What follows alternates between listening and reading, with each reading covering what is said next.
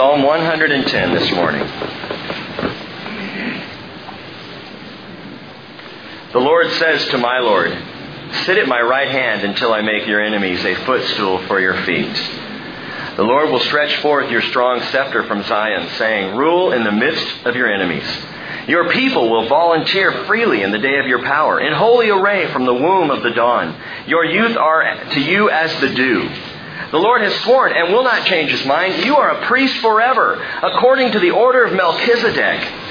The Lord is at your right hand. He will shatter kings in the day of His wrath. He will judge among the nations. He will fill them with corpses.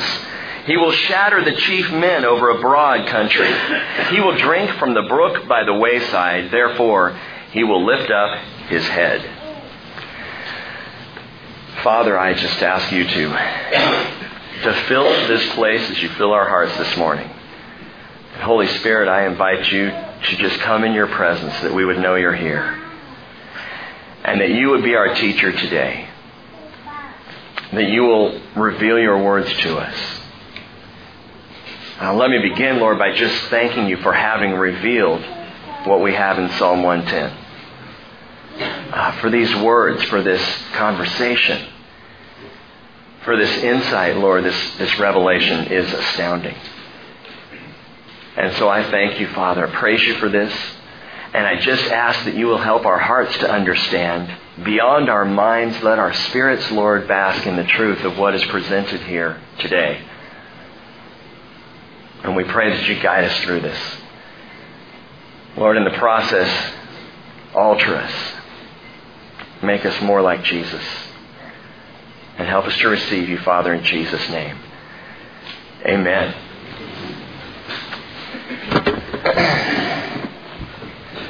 Away in a manger. No crib for a bed. The little Lord Jesus laid down His sweet head. The stars in the sky looked down where He lay. The little Lord Jesus asleep on the hay. He's so safe there.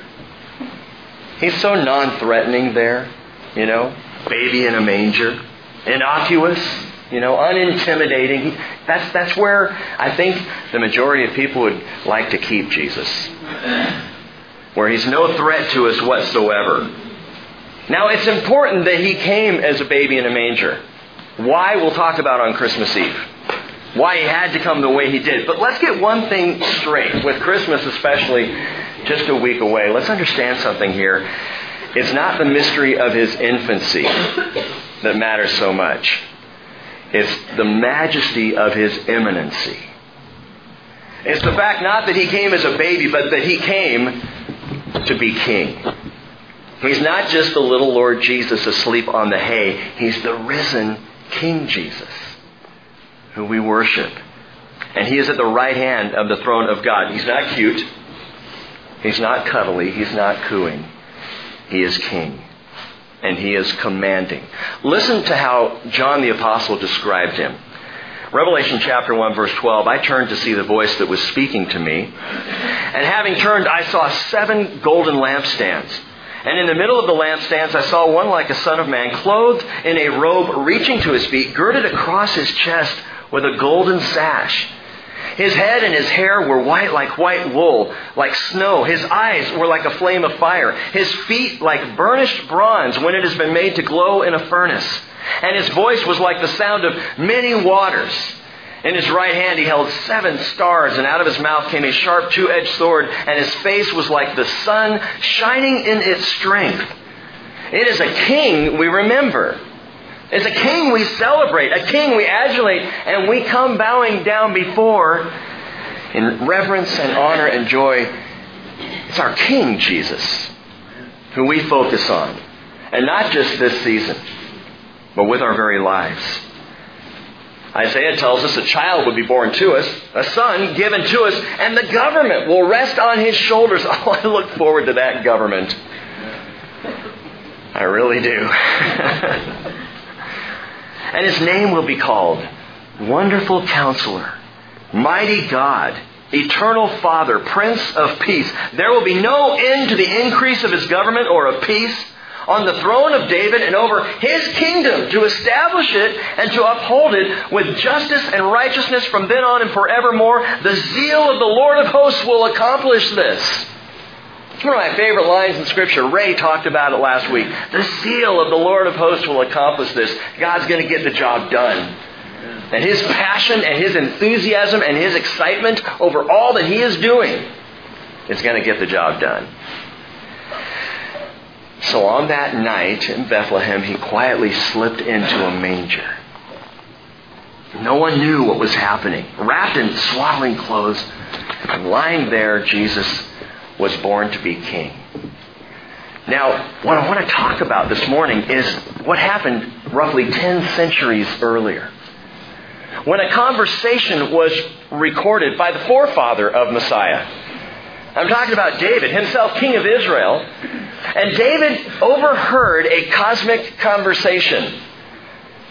David was privy. Now, it's not typically considered polite to eavesdrop, but that's what David is doing in Psalm 110. He's listening in. He's eavesdropping. He's overhearing an eternal exchange, a divine dialogue, and that's what we have in Psalm 110. So please understand, this is an astounding moment as we come to this place in the Psalms, not just yet another verse or passage. It's a dialogue that David hears, and he writes it down. And the Lord inspires him to do so. Now, some of you may be familiar with the psalm and its meaning. I want you to set aside all familiarity this morning, if you've ever read this before, and come at it as if we've never read it. As if it's the first time you're hearing this. And that's what the Lord did with me this week. He had to strip it away because I came with all my theology. And He said, you know what, Rick, can you forgive that for a few minutes and let's just see what I have to tell you? And so starting from scratch, that's where I want to begin today. Look at verse 1. The Lord says to my Lord. Now you might notice the Lord is in small caps and my Lord just has Lord capitalized, but it's your normal little letters there. The Lord said to my Lord. The Lord is Yahweh in the Hebrew. My Lord is Adon. It's the short version of Adonai. Same word used a little bit later in Psalm 114, verse 7. Tremble, O earth, before the Lord, before the God of Jacob. So Adon is the God of Jacob. But Yahweh is talking to the God of Jacob. Yahweh says to Adon. Yahweh is God, right? Adonai is also God. So is God talking to Himself here? In a way He is. God the Father is talking to God the Son. God the Father is talking to God the Son, Jesus, and I'm going to prove that to you in just a moment. But first we need to know, when did this conversation take place?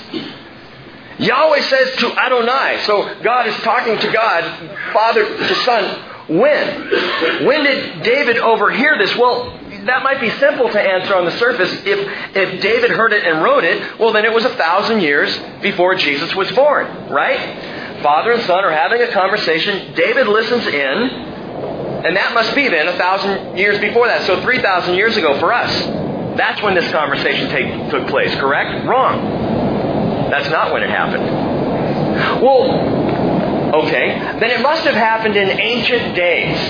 Long ago, before David's time, and then the Holy Spirit just inspired him to write down this conversation that had already taken place after the fact. Right? Wrong. That's not when it happened. So when did this conversation take place? David overheard this celestial chat 1,000 years after he wrote it down. Do you get that? This conversation happened 1,000 years after David wrote it. It was after Jesus died, after Jesus' resurrection, after Jesus ascended back into heaven, that Father and Son have the conversation recorded in Psalm 110 1,000 years before Jesus was born. What? Doesn't that, there are times in the Scriptures where you're reading along and you recognize something, or something comes to you, the Spirit reveals something, and do you ever feel the back of your head just pop open? See, I do all the time. Wow! How do we know that this conversation recorded 1,000 years before Christ actually happened after Christ came? How do we figure that? Well, Peter, inspired by the same Spirit who inspired David to write this, he said the following in Acts chapter 2, verse 34. It was not David who ascended into heaven, but he himself says, the Lord said to my Lord, sit at my right hand until I make your enemies a footstool for your feet. Therefore let all the house of Israel know for certain that God has made him both Lord and Christ, this Jesus whom you crucified. This conversation happened after Jesus returned to heaven, and David was inspired to write it 1,000 years before. How is that possible? Gang, such is the stuff of prophecy. And what's astounding about biblical prophecy, and we need to understand this, is it is never bound by time. Prophecy isn't even just that which will take place, and so it's told beforehand. It's that which will take place later, but it can take place at any time, and it's shared. It's talked about. It's inspired. You know why prophecy works at all? Because God's outside of time. He's not limited by our calendars. We're the clock watchers, We're the ones making sure we have enough time. We're the daytimers. We're the time managers. Which is ironic, because who really is a time manager? Who among us has the power to manage time? The Lord alone. But He's outside of that. Outside of time. My sermons never go too long for God.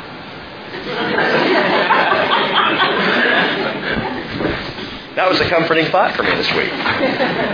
He has all the time in the world. Isaiah 49 verse 9, I am God, there's no one like me, declaring the end from the beginning and from ancient times, things which have not yet been done. And so this divine dialogue in Psalm 110 refers to that time after Jesus has ascended to heaven, before He comes back to rule and reign on the earth. But David wrote it 1,000 years beforehand based on our time. But Father and Son are outside of time, so it really doesn't matter for them. Incredible. And we're just one sentence into this thing. Get comfortable. This divine dialogue in Psalm 110 is one of the most stunning passages in all of Scripture. A hinge point, truly. And it's one that certainly baffled Jewish leaders of Jesus' day. Why don't you keep your finger there and go over to Matthew 22. Matthew 22 in your Bibles. Head to the right. In verse 41. Matthew 22:41. One of these great interactions, we'll just call it that, between Jesus and the Pharisees. And we're told in verse 41, while the Pharisees were gathered together, Jesus asked them a question. What do you think about the Christ, Messiah? Whose son is He? And they said to Him, the son of David. And He said to them, then how does David in the Spirit call Him Lord? Saying, the Lord said to my Lord, sit at my right hand until I make your enemies beneath your feet. If David then calls Him Lord, how is He His son? No one was able to answer Him a word, nor did anyone dare from that day on to ask Him another question. I just love the way Jesus teaches. If David says the Lord says to my Lord, well then how is this my Lord? How is He the son of David? How does that work? Oh, you teachers of Israel, you wise and learned men, you scribes, you Pharisees, you intelligentsia. How does this figure? And why does Jesus purposefully perplex the Pharisees here? Why does He do that? Because they would not acknowledge His authority as Messiah. A lot of people today won't acknowledge His authority as Messiah. The Pharisees wouldn't. They refused to accept who He claimed to be. Bible students, you know what Messiah means? Do you remember what the translation of Christ or Mashiach, same translation, Mashiach in the Hebrew, Christ in the Greek, what does that word mean? Fire it off if you know the answer. Anointed one. He's the anointed one. Anointed for what? Anointed to be king. Anointed with a royal anointing, an authoritative anointing. Now, any discerning Jew would know as Jesus is pointing back to Psalm 110, that he was saying Messiah could not just be David's descendant, but that Messiah had to be David's predecessor as well. Messiah would have to come, if the Lord said to my Lord, and my Lord is Messiah, then Messiah had to come before David as well as after David. An incredible thought. What David wrote prophetically, Jesus fulfilled perfectly. Having come before and having come after. And when I say having come, I'm not saying having been created before, because Jesus has always been existent. Has always been. But he came before David. And he came after. I'll get there in a minute too. But it was Jesus who says in Revelation 22 verse 16, I, Jesus, have sent my angel to testify to you these things for the churches. I am the root and the descendant of David, the bright and morning star. If you've never heard this before, what does this tell you about the nature of Jesus, about who Jesus declares himself to be? Jesus is saying without question, not only am I Messiah, but I'm God. If you understand what I'm saying I am pre-existent to David, and I'm existent right now. And nobody can be that other than God himself.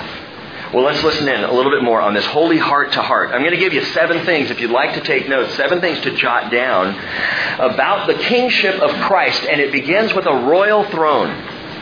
A royal throne that Father is promising to Son, that Father is declaring over Son. As God speaks to God in this cosmic conversation, the Lord says to my Lord, sit at my right hand. Sit at my right hand. Now, Scripture goes on to tell us in several places Jesus is currently at the right hand of the Father. Hebrews chapter 1 verse 3. Hebrews chapter 8 verse 1. Hebrews chapter 10 verse 12. Hebrews chapter 12 verse 2. He is at the right hand of the Father. 1 Peter chapter 3 verse 22. Peter says it as well, that Jesus is at the Father's right hand. So, he's at the Father's right hand. But I want to throw something out, a little curveball for you this morning. In another prophetic psalm where Jesus himself is speaking, we're told that the Father is at the right hand of Jesus. Not that Jesus is at the right hand of the Father. Psalm 16 verse 8, I have set the Lord continually before me. Because he is at my right hand, I will not be shaken. Okay, so Jesus, you're here, Father's at your right hand, but the Bible tells us that you're at his right hand. Well, what does that mean? Well, physically speaking, I guess that means their thrones are facing each other. I mean, for both to be kind of at the right hand, actually they'd have to be facing each other and off just slightly. Which is cool because it would leave room for another seat right next to them. I wonder who would fill those seats. Well, Jesus would need room for his bride, wouldn't he? As God the Father needs room for his wife. His wife? Israel. Just a thought. Don't want to get too weird on you. But who is at whose right hand? Psalm 16 is a prophecy of the words spoken by Jesus while on earth. Now consider that. On earth, Jesus says, the Father is at my right hand. What does that mean? Well, in Hebrew understanding, it means the unshakable commitment. The right-hand man. The one who stands with you. The unshakable promise, I'm with you in this, I will see you through this mission. And the only time God the Father ever broke from being at Jesus' right hand was when he had to be to fulfill the mission. That's when Jesus was on the cross. And for the mission to be fulfilled, Jesus had to be sin. Remember what the passage says, 2 Corinthians 5:21. He made him who knew no sin to be sin on our behalf so that we might become the righteousness of God in him. Otherwise, when Jesus walked the earth, God was at his right hand. Full support, full strength. But when Jesus ascended back to heaven, now Jesus the Son is at the right hand of the Father. Psalm 110 is spoken by the Father in heaven saying, sit at my right hand, Son. And now Jesus stands at the right hand of the Father in commitment to the unshakable kingdom that he is bringing. Have I lost anyone yet? Stay with me.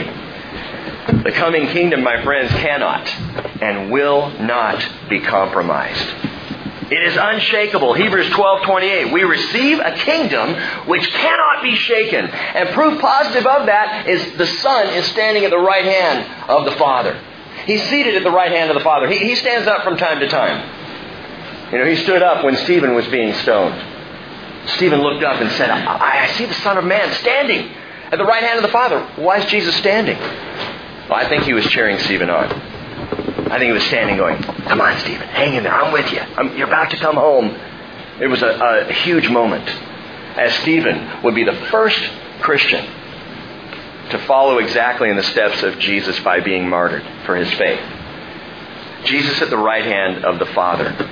The Lord says to my Lord, sit at my right hand until I make your enemies a footstool for your feet. So Father promises Son a royal throne, and Father promises that the Son will bring a royal trouncing. A royal trouncing. Sit at my right hand until I make your enemies a footstool for your feet. In the days of Joshua, going back a few years, to make your enemy a footstool symbolized their defeat. Their defeat, because they would be under your feet. Listen to this. It's a royal trouncing. Joshua chapter 10 verse 24. Joshua called for all the men of Israel and said to the chiefs of the men of war who had gone with him, come near and put your feet on the necks of these kings. So they came near and they put their feet on their necks.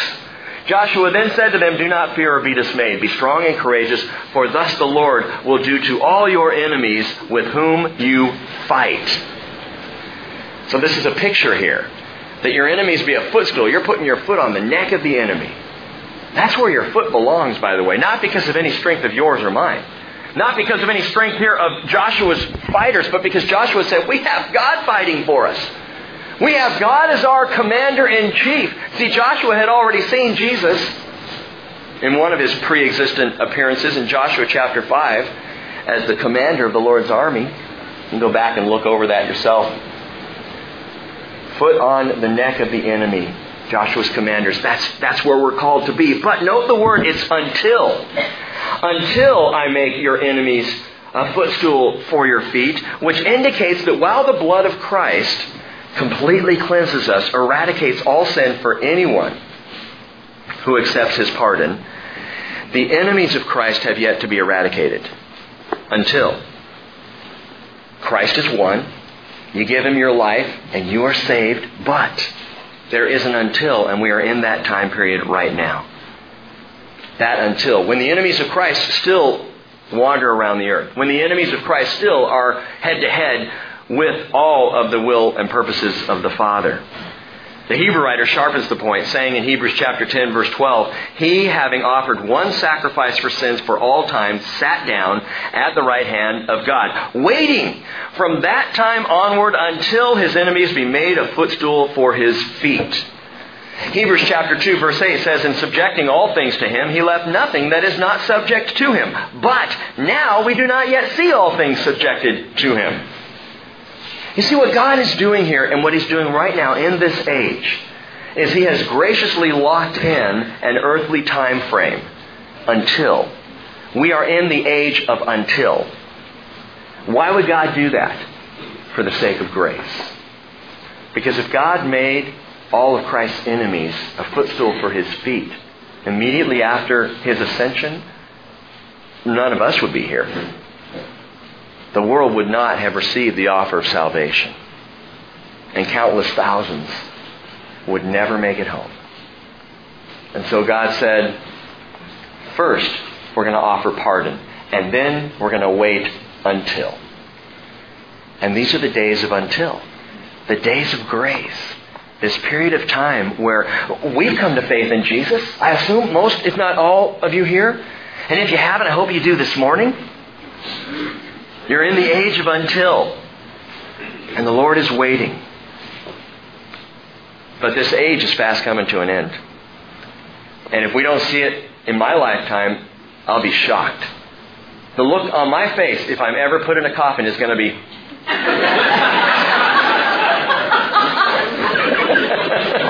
Can you imagine that at the viewing? Yeah, we went to see Pastor Rick and it freaked us out, man. Because he was like...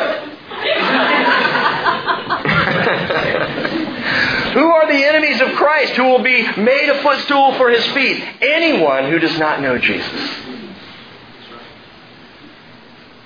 Anyone who has rejected this full offer of pardon and grace, backed by the full love of the Father. Jesus, okay, don't miss this. Jesus is our last, best, and only hope. Jesus our King. Verse 2.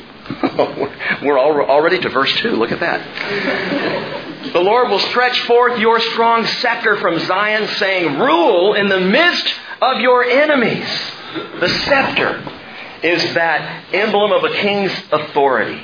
You can imagine Jesus on the royal throne, His enemies a footstool for His feet, royally trounced, and now He's holding the scepter, and it's a picture for us of a royal tribe. A royal tribe. Good old Jacob prophesied this back in Genesis 49:10. The scepter shall not depart from Judah, nor the ruler's staff from between his feet, until Shiloh comes. And to him shall be the obedience of all the people. Shiloh? What is Shiloh? Is that another name for Messiah? You know what Shiloh means in the Hebrew? Rest. Rest. Until rest comes. Until rest comes, the scepter shall not depart from Judah. Rest came in the person of Jesus Christ. Keep your finger there and now go over a couple of books to Isaiah chapter 11. For Isaiah describes rest and how He came and what His coming provides. Watch this. Isaiah chapter 11 verse 1. Then a shoot will spring from the stem of Jesse. That word shoot is also rod. So it's barb and shoot Gilmore, if you will. Then a shoot will spring from the stem of Jesse, and a branch from his roots will bear fruit.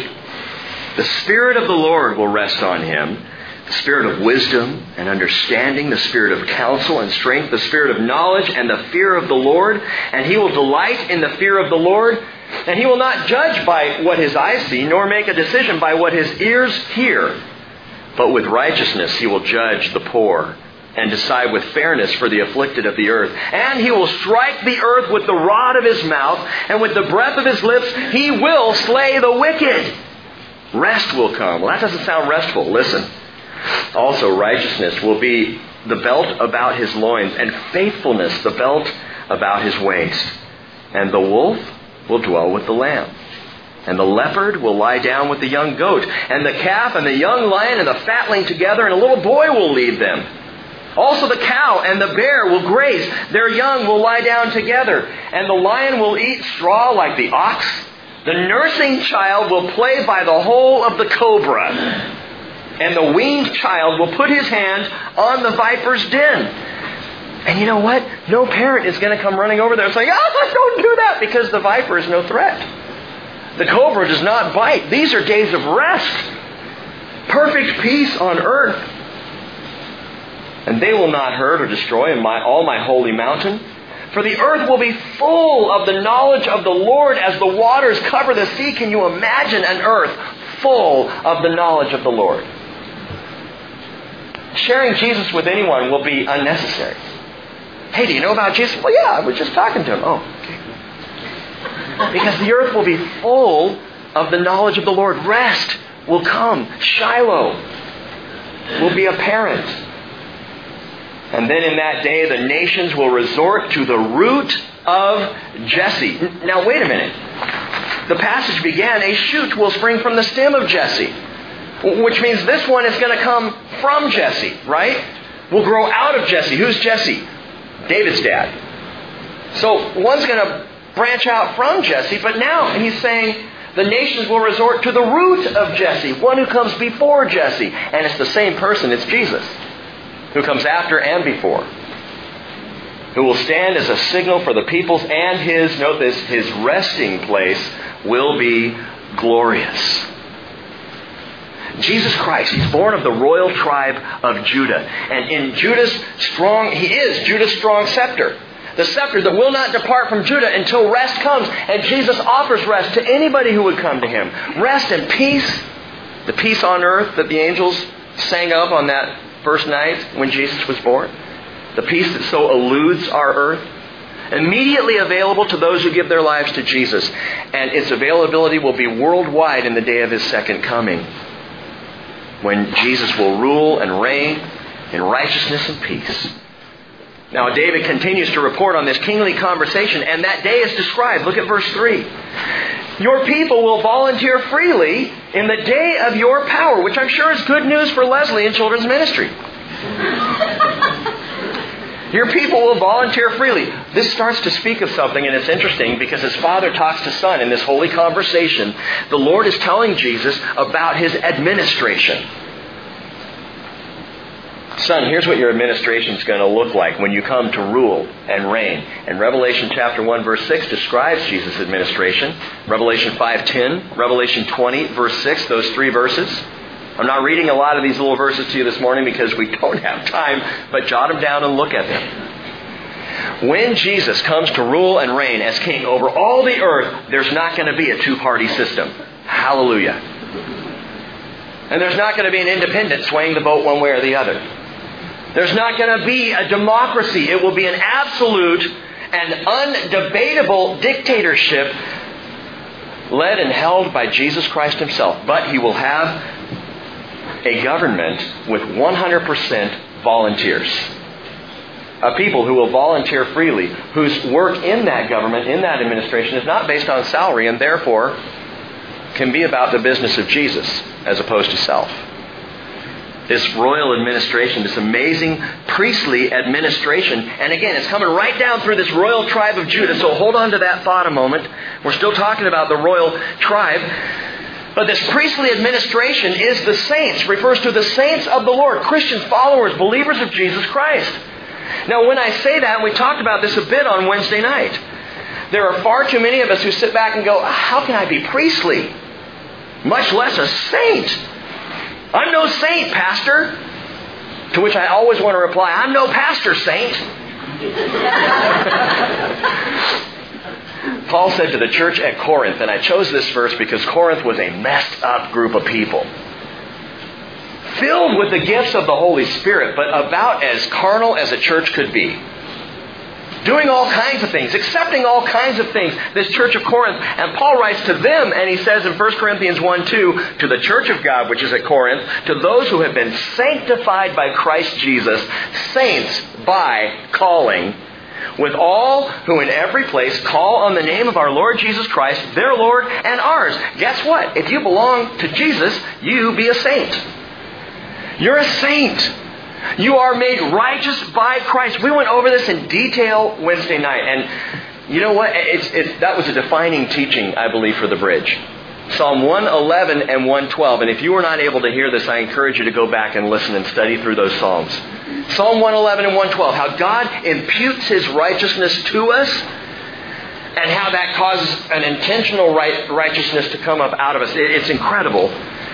But Jesus has made us, as Psalm 111 verse 1 tells us, Jesus has made us the company of the upright. A company of saints. A company of righteous people. And again, even as I say this, I know some of you are going, maybe a few of them, not that guy, and certainly not me. I'm not righteous, I'm not upright, I'm not a saint. Have you heard the old adage? I asked this midweek. The church is not a sanctuary for the saints, it's a hospital for the sick. Maybe that attitude is why the church is so sick today. Because we come in the door sick. Instead of recognizing we are saints. Instead of recognizing we have been made righteous. We're not righteous in and of ourselves, but we have been made righteous by God. And that should lift our heads a bit. When we come shuffling in off the sin of the week, just going, oh boy, I'm barely here. Oh, something will happen that makes me feel a little bitter about my messed up life.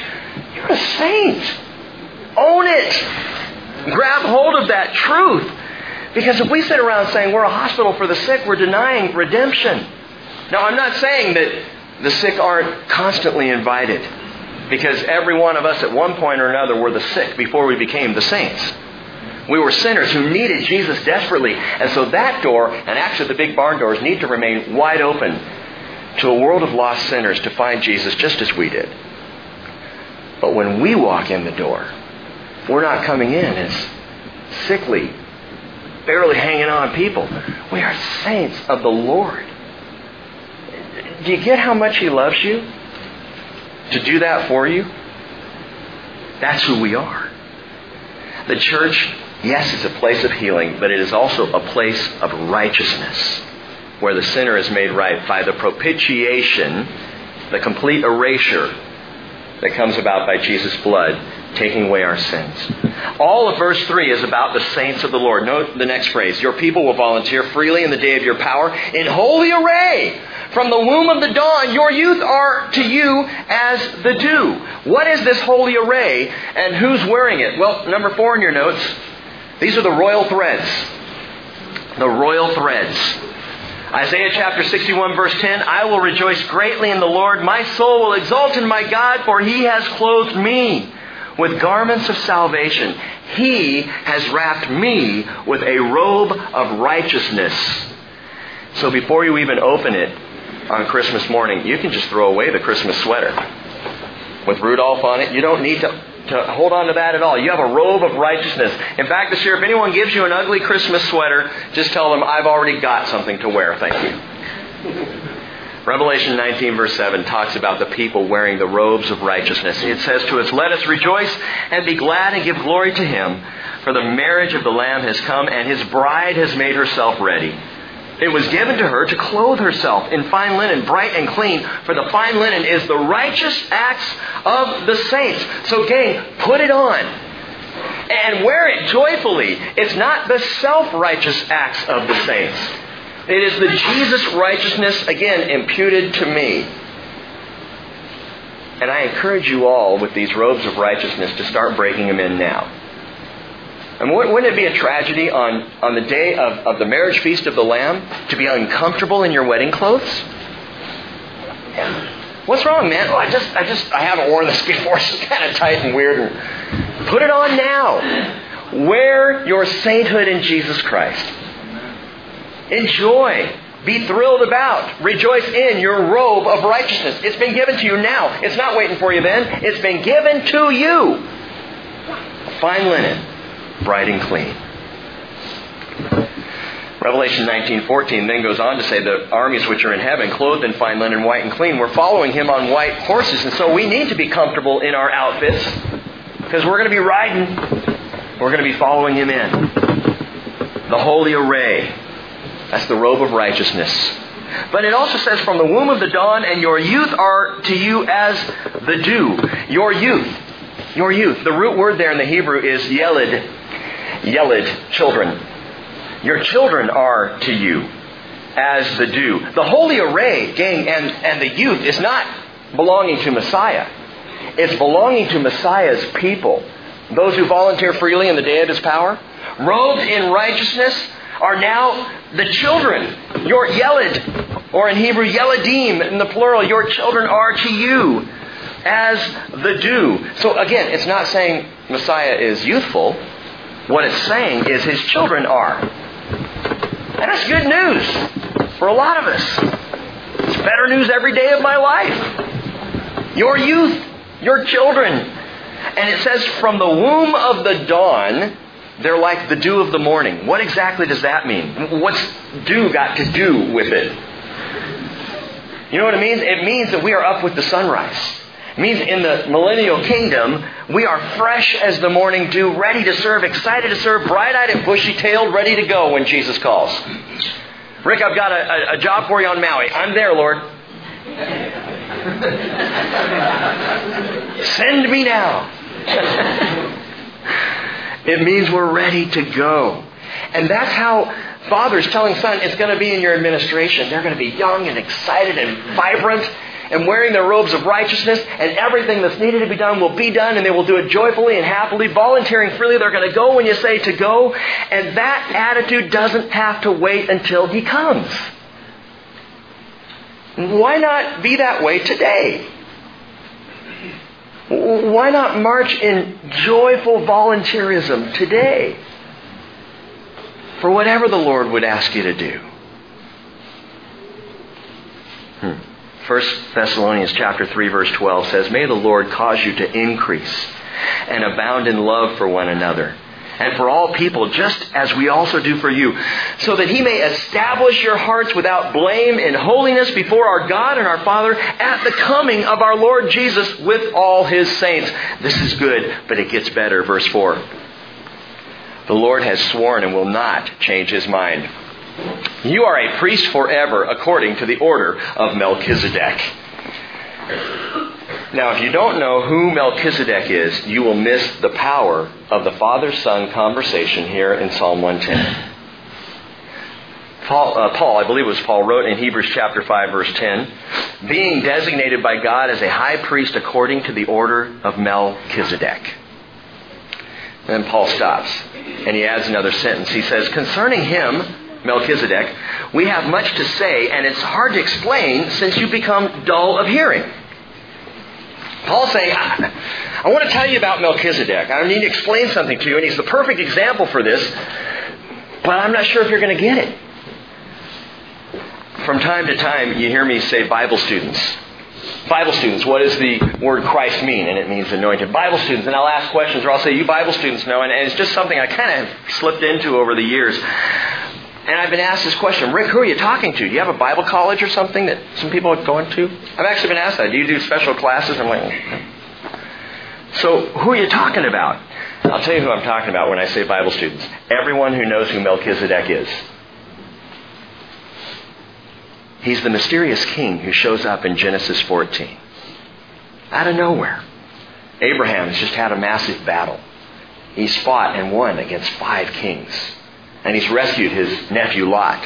And he's on his way back from this great victory, obviously a God-given victory. And as he's coming back from that, this interesting, mysterious king comes out of nowhere. His name is Melchizedek. He's king of Salem. And Melchizedek comes out bringing bread and wine to celebrate with Abraham. He's a priest and a king. He's both king of Salem, but he's also priest of God Most High. And normally you don't see a king and a priest. David was not a king and a priest. He was a king and a prophet. But God keeps those two offices separate because religion and politics do not mix well together. But out comes Melchizedek. His name, Melchizedek, means king of righteousness. And he was king of a city called Salem, the first mention of Jerusalem in the Bible. Salem meaning peace. King of righteousness. King of peace. Abraham falls down before this enigmatic king and worships him. The king brings bread and wine. King of righteousness. King of peace. Abraham's on his face worshiping before this king. Why? Because I believe Melchizedek was the King of Kings himself, Jesus Christ. Showing up in the first book of the Bible. Meeting Abraham, with whom God had a covenant. Bringing bread and wine. And Abraham somehow recognized him for who he was and worshiped him. How do you know he worshiped him? Because Abraham gave him a tithe of the entire spoils of the battle. And in this incredible moment, this Old Testament appearance of Christ the Messiah, and I'll leave this to you, Bible students, to figure out. Genesis 14, Hebrews 7. Look at the two passages, compare them, read them, come to your conclusion about who Melchizedek is. For my part, I think Jesus showed up that day. We're talking about a royal transcendency, number 5. As he says, the Lord to my Lord, you are a priest forever according to the order of Melchizedek, a royal transcendency, something that transcends all other things, something that's bigger than all other priesthood. King Jesus is our great high priest according to the order of Melchizedek. What does that mean? It means he transcends the order of Aaron. Not bound by law, not bound by the Levitical priesthood. Remember, Jesus was not of the tribe of Levi. He was of the tribe of Judah, the kingly line. But his priesthood is not limited to the law. His priesthood is not limited just to the Jewish people. The priesthood of Jesus Christ, of the order of Melchizedek, is a worldwide, global, eternal order. Without beginning, without end. Hebrews chapter 7 verse 26 says, it is fitting for us to have such a high priest, holy, innocent, undefiled, separated from sinners, and exalted above the heavens, who does not need daily, like those high priests of the Aaronic priesthood, to offer up sacrifices, first for his own sins and then for the sins of his people, because this he did once for all when he offered up himself. You see, Aaron's priesthood and the Levites, they had to offer sacrifices every single day. Day in and day out. Blood on the clothes, blood on the altar, blood everywhere. Every single day they had to keep offering these sins again and again, over and over. In constant, never-ending atonement. And it was just atonement. What do you mean just atonement? Atonement means covering. That's all it did. It just kind of covered over the sins, buried them for a time. But those sins would pop right back up. And so they'd have to be atoned for again. Jesus comes along in the order of Melchizedek with propitiation, complete erasure of sins in a once-for-all sacrifice on the cross. By the way, this explains the three gifts of the Magi. Gold, gift for a king. Frankincense, a gift for a priest. And myrrh, the burial spice for a dead man. And as these gifts were given, I think I've said this before, but if you want to really turn a baby shower dark quickly, bring burial spices for the child. That's what they did. Can you imagine being the Magi who got to carry that gift in? Here. In case you need it sometime, you know. You know what's amazing? Only 2 of these gifts are going to be given to Jesus again in the coming kingdom. Isaiah chapter 60 verse 6 says, they will bring him gold and they will bring him frankincense and will bear good news of the praises of the Lord. No more myrrh. Why? The myrrh was used. And the myrrh is unnecessary and will never be necessary again because the King of righteousness, the King of peace, of the order of Melchizedek, has already used up all the myrrh required in his once-for-all sacrifice.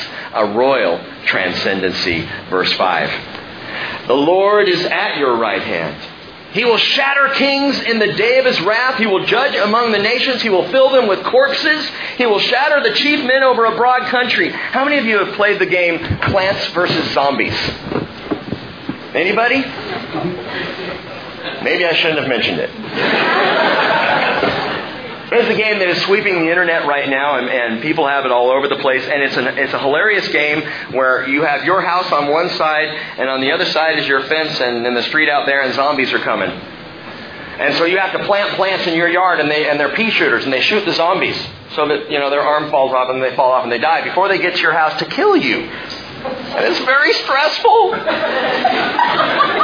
And Pastor Rick has been playing it all week. Kill the zombies, kill the zombies, kill the zombies. I probably shouldn't be sharing this at all. But here's the thing. I just noticed this, he's going to judge among the nations and fill them with corpses. But when Jesus does, they ain't getting back up. It's not like they fall down and they go, oh.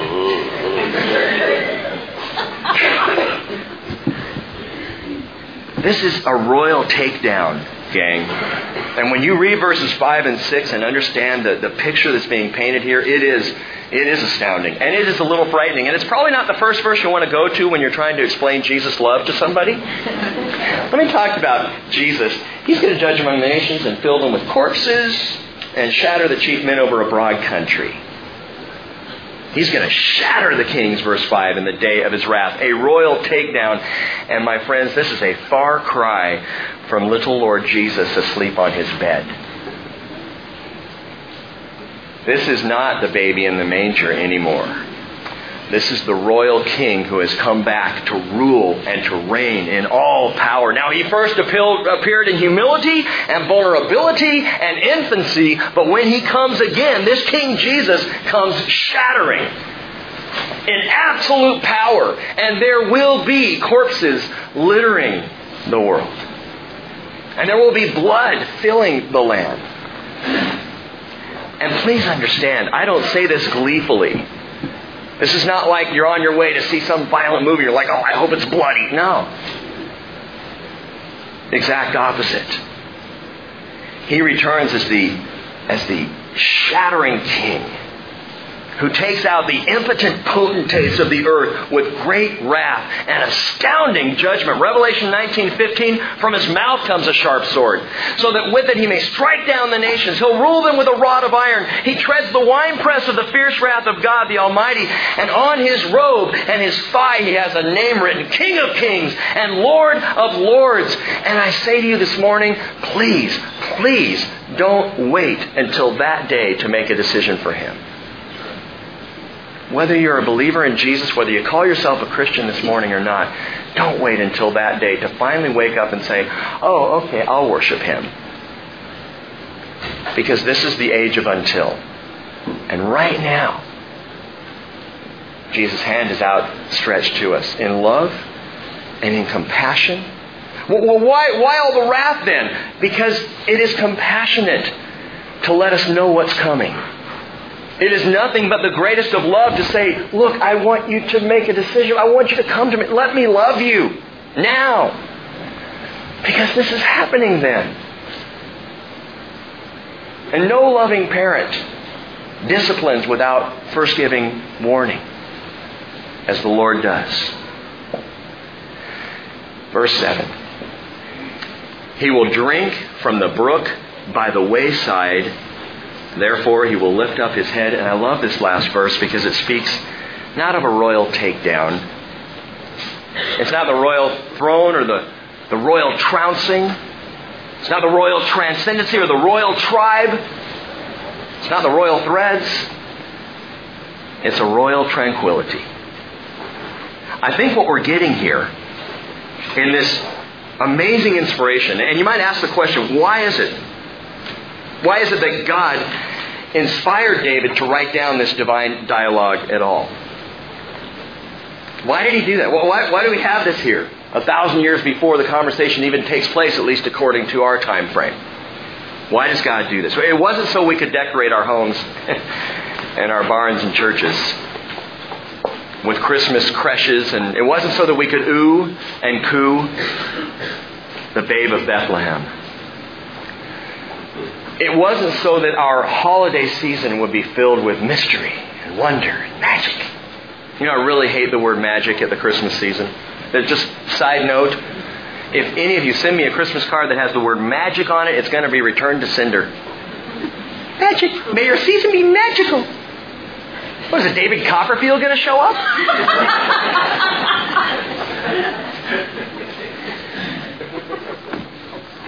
It wasn't so we could keep Jesus safely boxed away in the manger, where He doesn't threaten us. This revealing conversation happened some 33 years after Jesus was born, but recorded 1,000 years before He was born, that we might be assured of a royal truth. Turn to John 18. We're going to finish there this morning. John 18. A royal truth.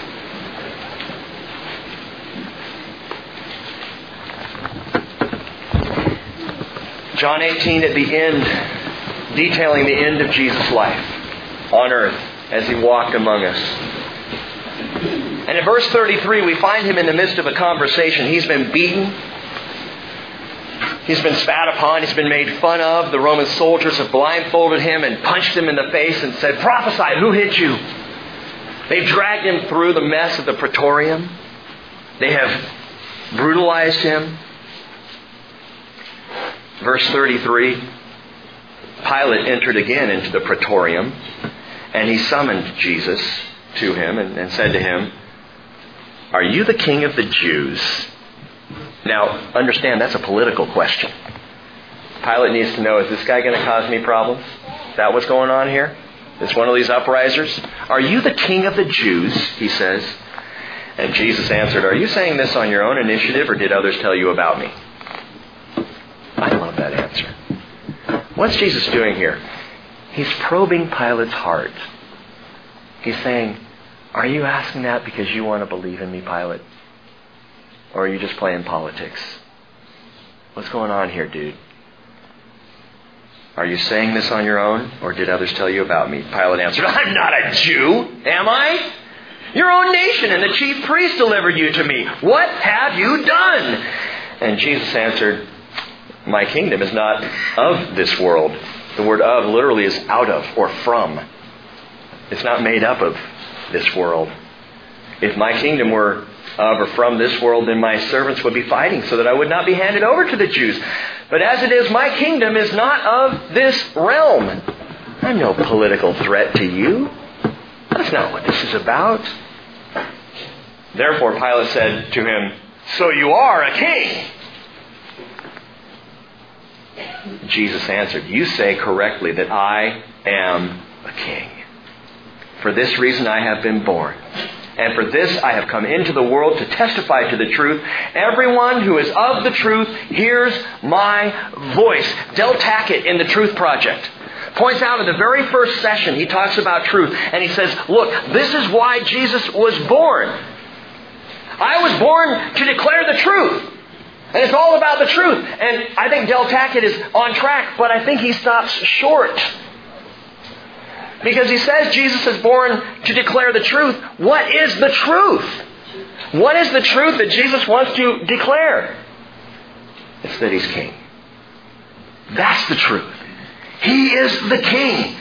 John 18:37 again, you say that I am King, for this I have been born. And so let me ask you this morning, is He your King? Have you come to Him, bowed down before Him, and asked Him to be your King? Are you even now, Christians, are you functioning in the administration of His kingdom? Or are you still away in a manger? You know, Ray nailed it last week, and I hope you heard what he said. Jesus said, John 3:3, truly I say to you, unless one is born again, he cannot see the kingdom of God. The problem is, most of our emphasis remains on the born again and never gets to the kingdom.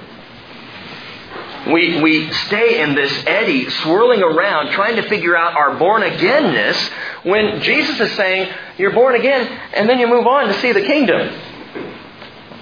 And in the church, and a lot of it is because of the focus on evangelism and wanting people to be born again, but we stay right here in the born again world.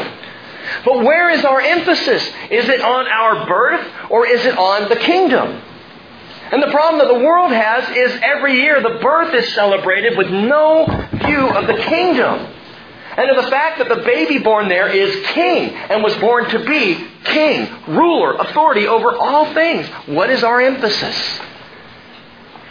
Is it on our birth? Now, if you haven't been born again, that's priority number one. If you've never given your life to Jesus, that is numero uno. That's where it begins. But listen, that's where it begins. That is not where it ends. It didn't end in the manger. He wasn't born that night and then it was over. For this I have been born. If I'm born again and all of my focus is on my born againness, then my faith is going to remain self-centered and infantile. However, if my eye is to the coming kingdom, if I'm learning now how to function in the gracious and loving administration of King Jesus, if I'm not ashamed to wear the royal threads, yes, I am one of those Jesus people. Yes, I am one of His followers, and I'm so thankful. Yeah, I go to church, and yeah, I love church people. I am so thankful to Jesus that I get to be called among His body. And John put it this way, 1 John 3:2, Beloved, now we are children of God, and it has not appeared as yet what we will be. We know that when He appears, we will be like Him, because we will see Him just as He is. And everyone who has this hope fixed on Him purifies himself just as He is pure. For this reason He was born, to be King.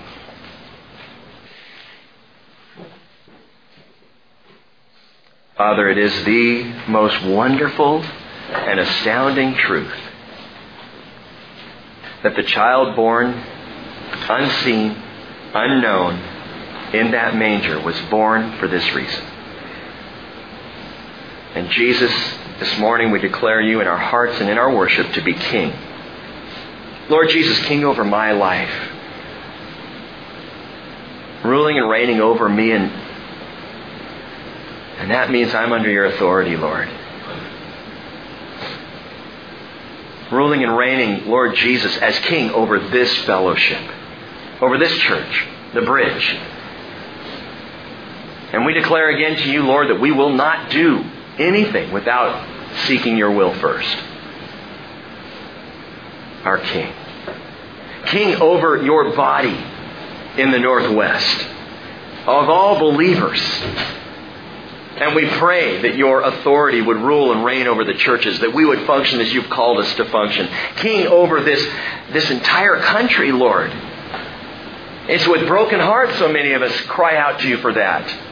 That our country would once again return to you as our authority and as our King. King over this world that is so lost and has forgotten that you so loved the world, that you gave your only begotten Son, that whoever believes in Him shall not perish, but have everlasting life. It is your kingship that we honor in this season. It is your rule that we honor with our lives. And Jesus, we pray you would take full control even now until you come, when you will rule and reign forever. We love you, Lord, in Jesus' name. Amen. Let's stand and worship Him together.